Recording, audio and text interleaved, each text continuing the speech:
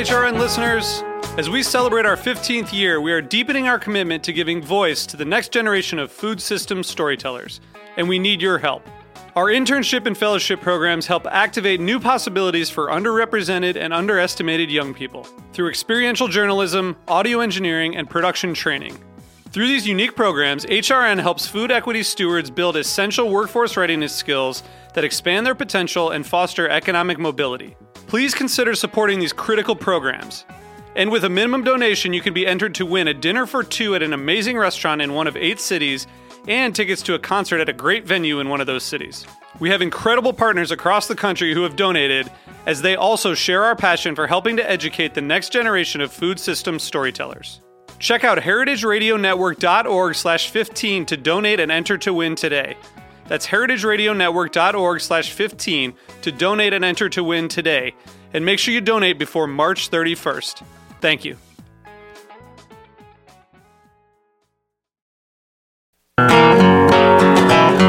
You're listening to Cutting the Curd, hosted by Ann Saxelby.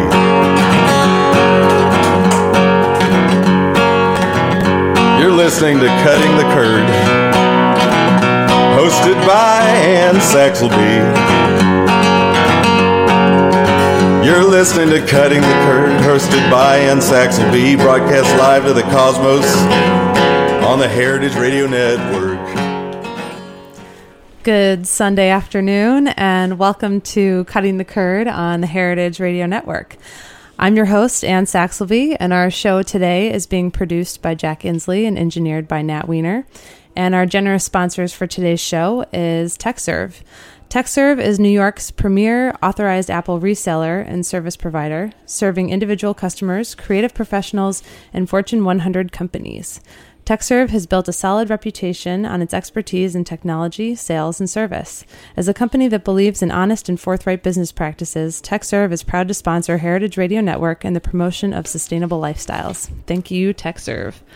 And my guest today is none other than one of my cheese heroes, Max McCalman, who is Dean of Curriculum, Maître Fromager, and affineur at the Artisanal Cheese Center, which you can also find online at artisanalcheese.com. And I'm going to spell it because artisanal is one of the most misspelled words in the cheese world. That is ARTISANAL cheese.com. So thanks for joining me today, Max. It's great to be here. Thanks, Ann. Yeah. So just before the show, you dropped the bomb on me that you had once been a DJ on the radio. Yeah, that was my first job out of college, was to be I had the 12 to 6 shift on an FM radio station. Wow.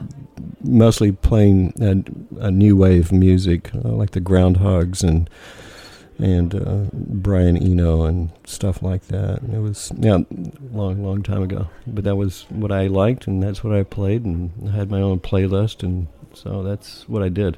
And what was your DJ name, did you say? Maximum Volume. I love it. Yeah, and so later, finding a career in cheese, I soon discovered that if you wanted to actually sustain yourself in the cheese business, you had to have volume.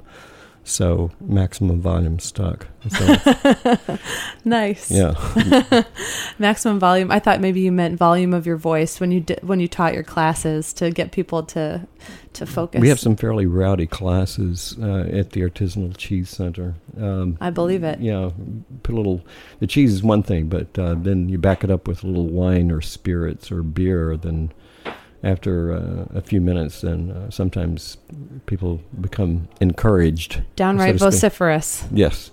Yes. And so I wanted to talk to you about, lots of things. I mean, we have a half hour, which is never enough time. But I guess, you wear a lot of hats and have throughout your career as a cheese man. And I was wondering if maybe you could sort of take us through your personal development as an affineur and a maître fromager. Okay. I've always loved cheese. My first favorite food, cheese. And so I finally found a way to make a living being a cheese person, working at Picheline Restaurant as the first full-time cheese guy in a restaurant in North America. and I was given the title of Fromager, but because the restaurant couldn't justify the payroll for a full-time cheese guy, I wore the hat of being maitre d' and cheese guy. So we put the two jobs together, and I became the maître fromager. I like that. So is that the first instance of that term being used? Oh, well, here, but of course in France it's either a cheesemaker or a cheese expert, and I didn't know, but I was the maitre d' and the fromager, so maître fromager, and turned out that was an actual occupation. But people were asking me questions, and I didn't know the answers, because it's such a vast world, as you know. There's so much, there's so many facets to the cheese world. So I had to study cheese, and I became a cheese scholar, and that's what I do. I study cheese. And how did you begin your study? I mean, because like you said, it's not something that anyone here really ever did as a profession. So what were the steps that you took to start to educate yourself? Well, we had some good assistance by some of the people that supplied cheese to us, like our friends at Neal's Yard Dairy, that would come in and look at what we were doing with our cheese, and made some recommendations for taking care of our cheese. And I joined the American Cheese Society in 1995, which is now 26 years old, I think it is. Yeah. And now with over 1,300 members across North America.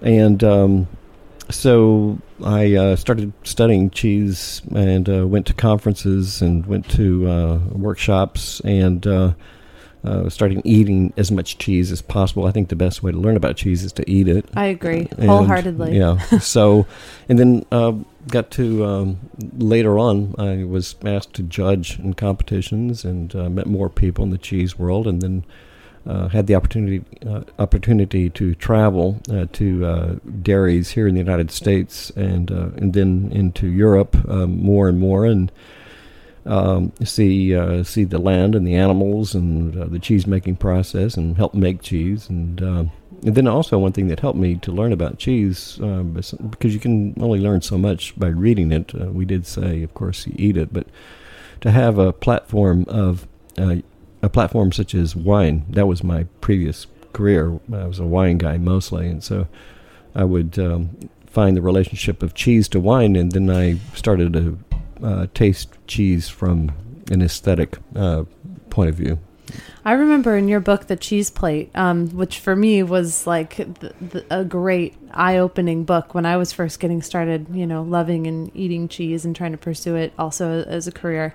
You talk about the idea of, terroir and wines or spirits or beverages produced from certain regions going well with the cheeses that are from those regions, or at least with the flavor components found in those cheeses. Mm-hmm. And that was, for me, I was like, it was like one of those aha moments, even though in retrospect it makes so much sense. Of course, all those things grew up out of the same soil, but the same water, the same climate, and everything else.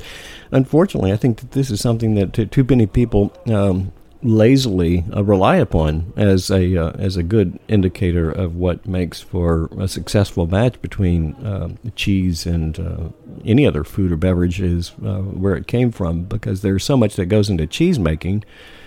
And in the case of wine, so much that goes into winemaking that gives the cheese its characteristics, and for the wine or other food or beverage, what shapes the flavor, aroma, texture, look of the other partner. That to say that they, just because they came from the same place, I think is a little simple. It should work, and in more cases than not, cheeses and wines do work well together. But some of the best pairings between cheese and wines that I've discovered so far are not made anywhere close to each other. And can you name a few that really surprised you over the years as being spectacular pairings? Well, I'm not a huge fan of the Shiraz from Australia, those jammy types of Shiraz, but some of the best pairings that I found for those kinds of wines are the thistle-rendeted cheeses from Iberia, such as Torta del Casar or Serena, Azeiton, Serpa, those types, those meaty, nutty, sweet, slightly salty, olive oil flavored sheep's milk cheeses, and how they play off of Shiraz as that's a 1 + 1 = 3 kind of a pairing between cheese and the wine. Yeah. Well, I think that's it is an art to be able to do those kinds of pairings, and you were definitely one of the premier educators of people about how to do that. Can you tell us a little bit more about the classes that you've developed as Dean of Curriculum at the Artisanal Cheese Center? Yes. Well, tomorrow we have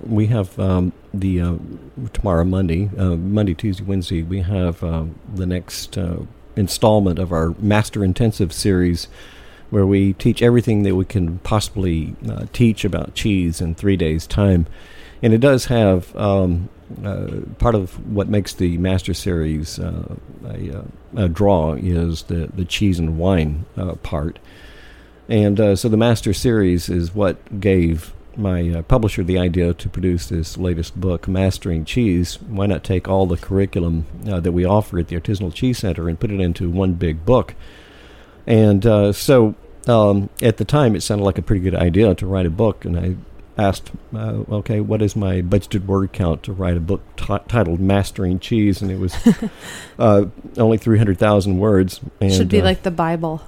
I came in with 450,000 words and had to pare it down to, I was able to keep 80,000 over budget. But so it's the cheese and wine is one part. There's another course that I developed last year. It's about the Mediterranean diet, the French paradox, and how having a little cheese and a little bit of wine or beer, but having a little bit of cheese every day is very important, and it is so nutritious, and so it is such a near perfect food, and with a near complete, it is a near complete food with a great track record for food safety. So part of my mission has become rescuing cheese, not just rescuing individual cheeses and finding new cheeses and helping cheese producers find a market, but also to allay people's fears about cheese, because it still continues to have a bad rap.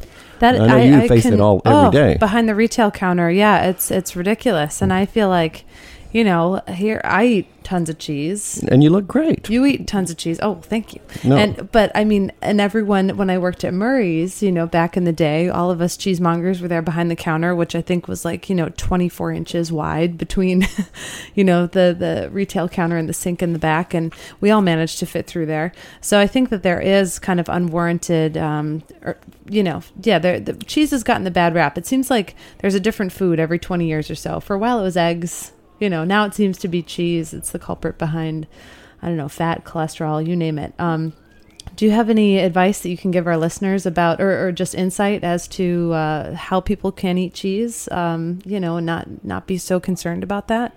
Well, we must remember that we're mammals. Our first food was milk, and that was our only food for the first several weeks or months out of our lives. So it must be pretty wonderful, and that's what cheese is made from. It's milk.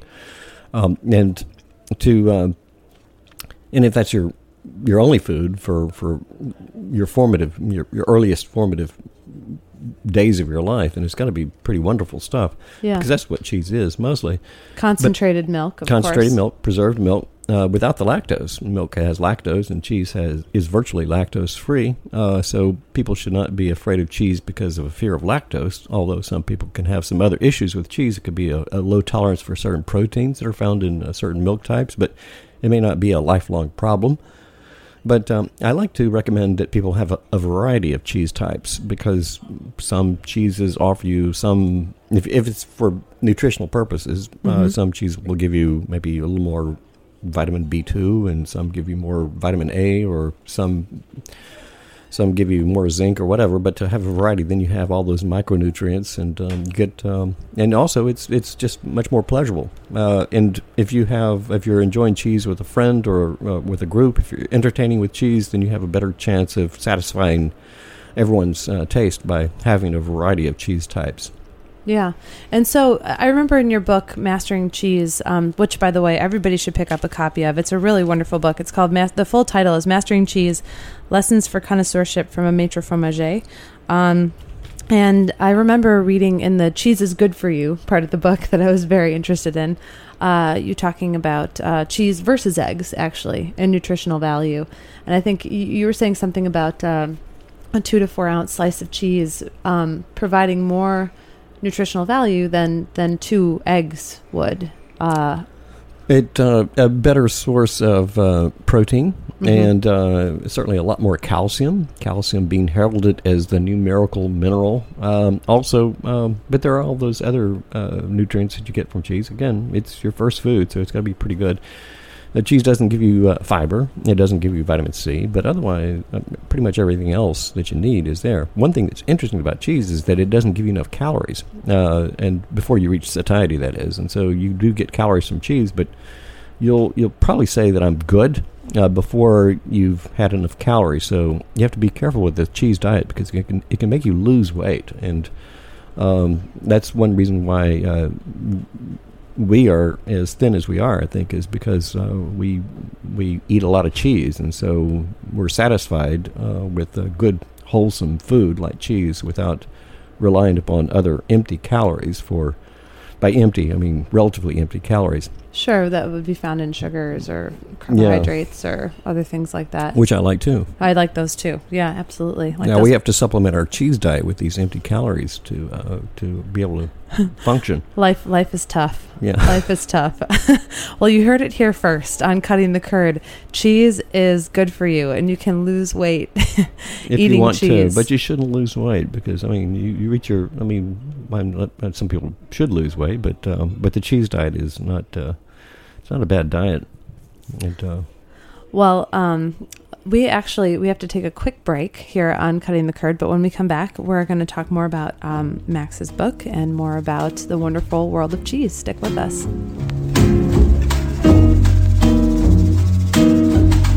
É melhor ser alegre que ser triste. Alegria é melhor coisa que existe. É assim como a luz no coração.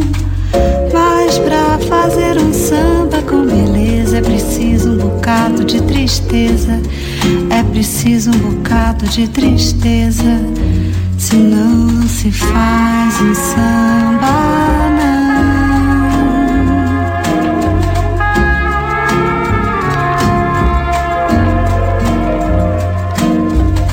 Fazer samba não é contar piada. E quem faz samba assim não é de nada. O bom samba é uma forma de oração.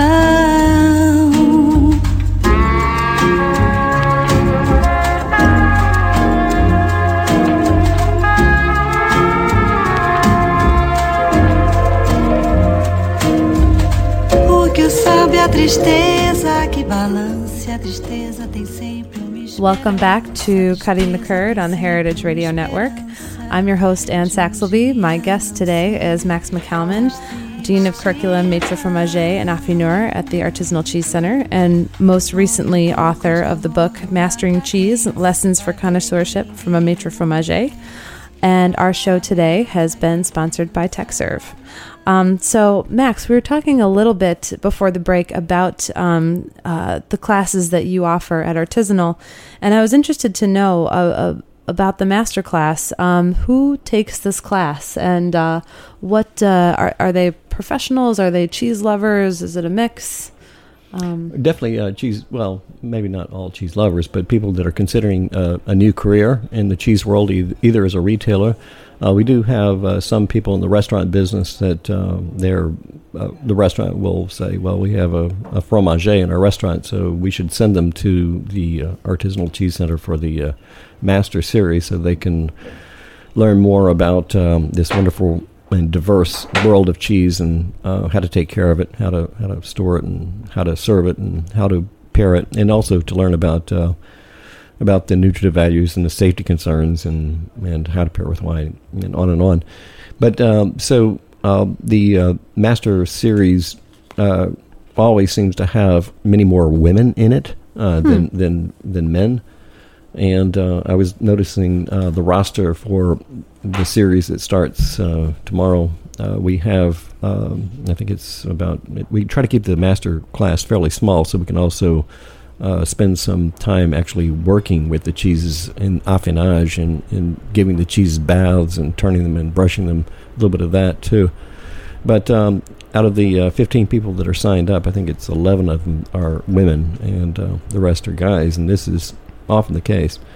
Guys, if you want to meet women who know about cheese, sign up for the master class at Artisanal. Yeah, meet some cheese chicks. Right? Yeah, some cheese chicks. So can you take us through those 3 days? What do you guys do? We spent a little bit of time on the history, about the evolution of cheese, about assessing cheeses, what makes a goat's milk cheese taste like a goat's milk compared to a sheep's milk, compared to a cow's milk. The families of cheeses can be also classified by rind type, washed rind, bloomy rind, or it could be blue cheeses, it could be natural rinded. How to describe cheese, a glossary of cheeses, lexicon of cheese, how to nurture cheeses, the art of affinage. And also we do spend some time on cooking with cheese, on the kinds of conditions that cheeses elevate, do best in, the kind of cheese caves we have at the Artisanal Cheese Center, where I like to think of it as a day school for cheese. We acquire the cheese on the young side, and then we put them through day school and give them a little TLC until they're positive reinforcement. Exactly.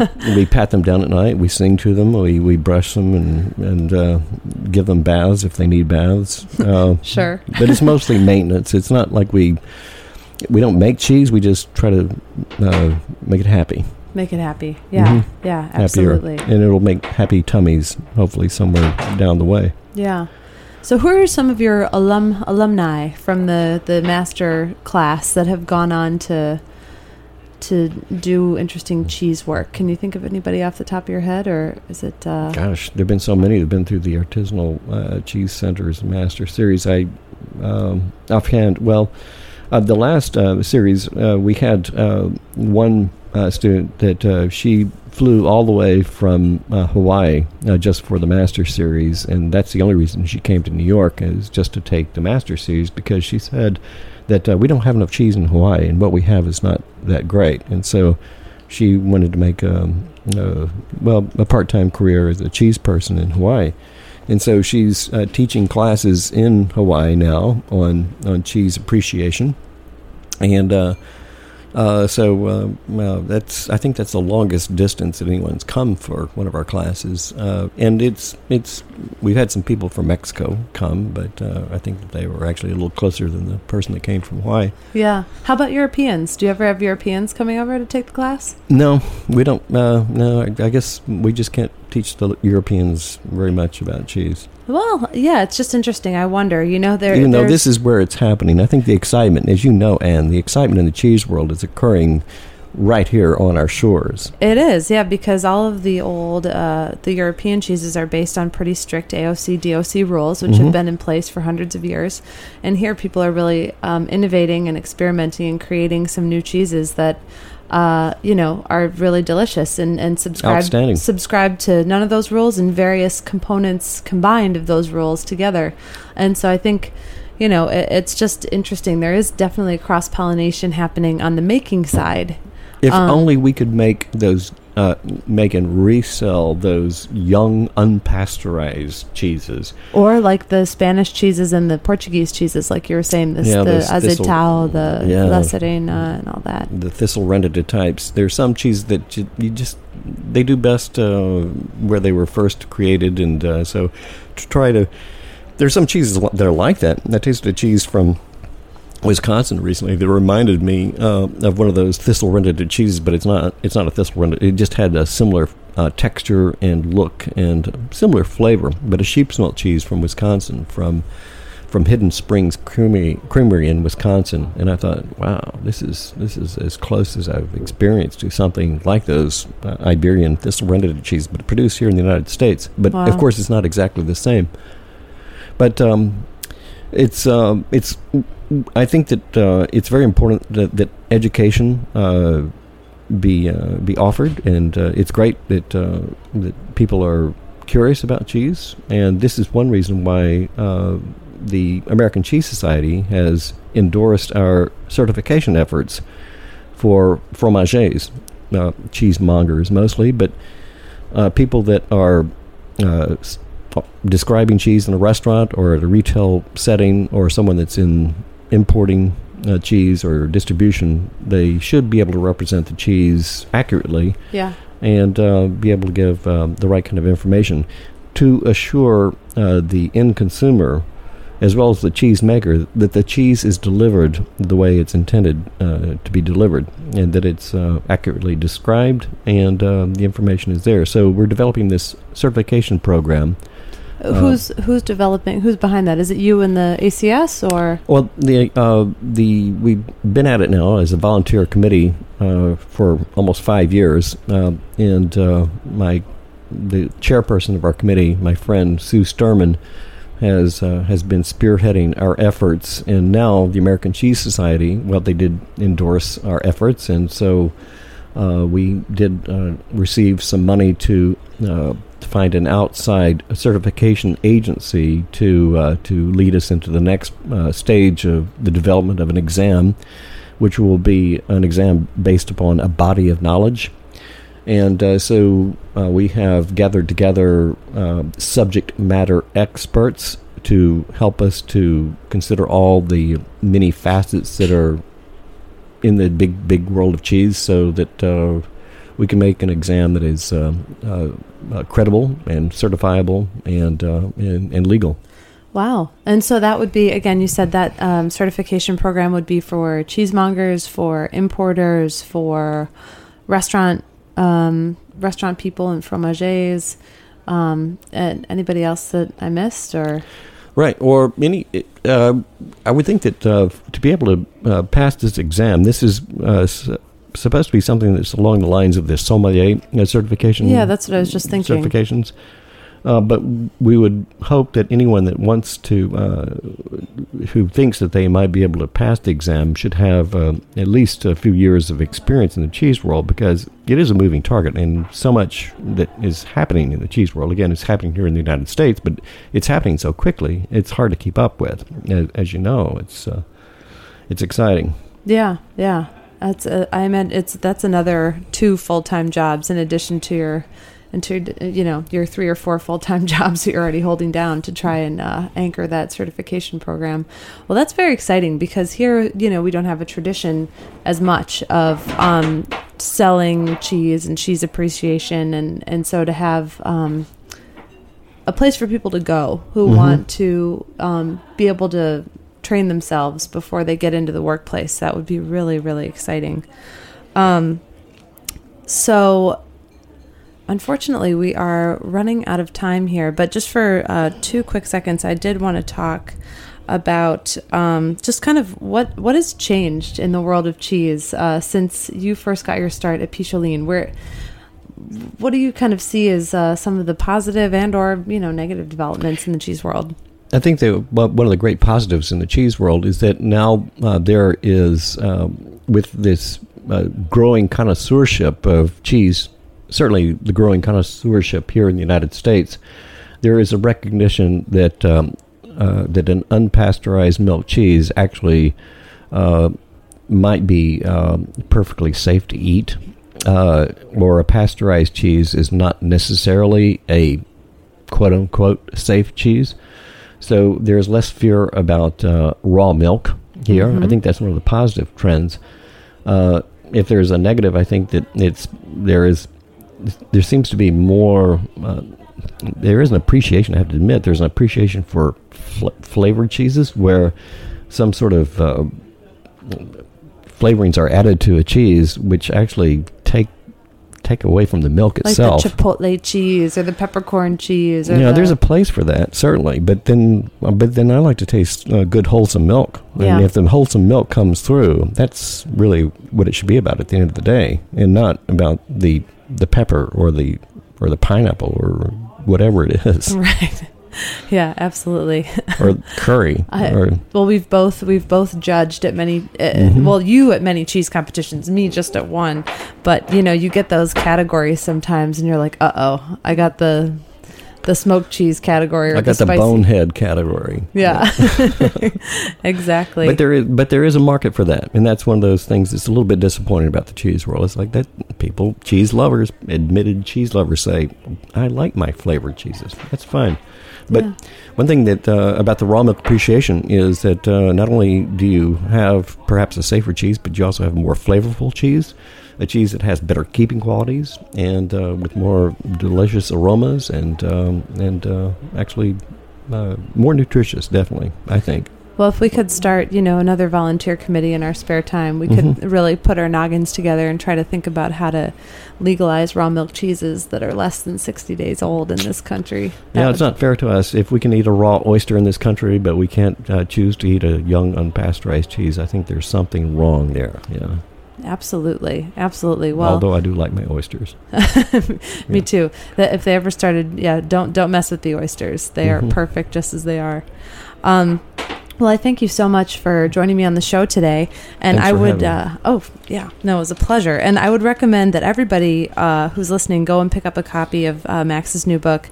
Again, the title is Mastering Cheese, Lessons for Connoisseurship from MaÃฟ่â Fromager. If you can't fly out to New York or you can't, sign up for one of Max's master classes, this is certainly a tome, no pun intended, of really valuable knowledge. But as a sort of closing note, if someone does want to find out more about what you're doing at Artisanal, how can they find out about classes and things like that? I do have. There is the Artisanal website, artisanal cheese.com. And also my calendar of where I'm going to be. I didn't get this. I'm sorry, I don't have this on the calendar. But where I'm going to be, either at a competition or at a conference or speaking somewhere, that's also on my website. That's Max McCalman, MaxMcCalman.com. And so that's pretty up to date too. So you can find out how I'm doing my part to spread the curd. Spread the curd. Absolutely. We try to do that every Sunday here out at Roberta's. Well, I thank you so much again for coming out, and we will see you next Sunday for another episode of Cutting the Curd on the Heritage Radio Network.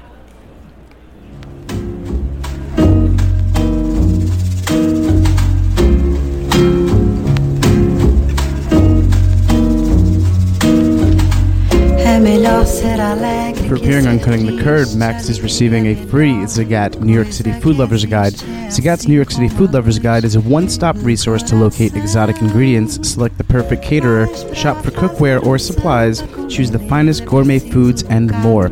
For more information on Zagat, you can visit www.zagat.com. Thanks for listening to Cutting the Curd.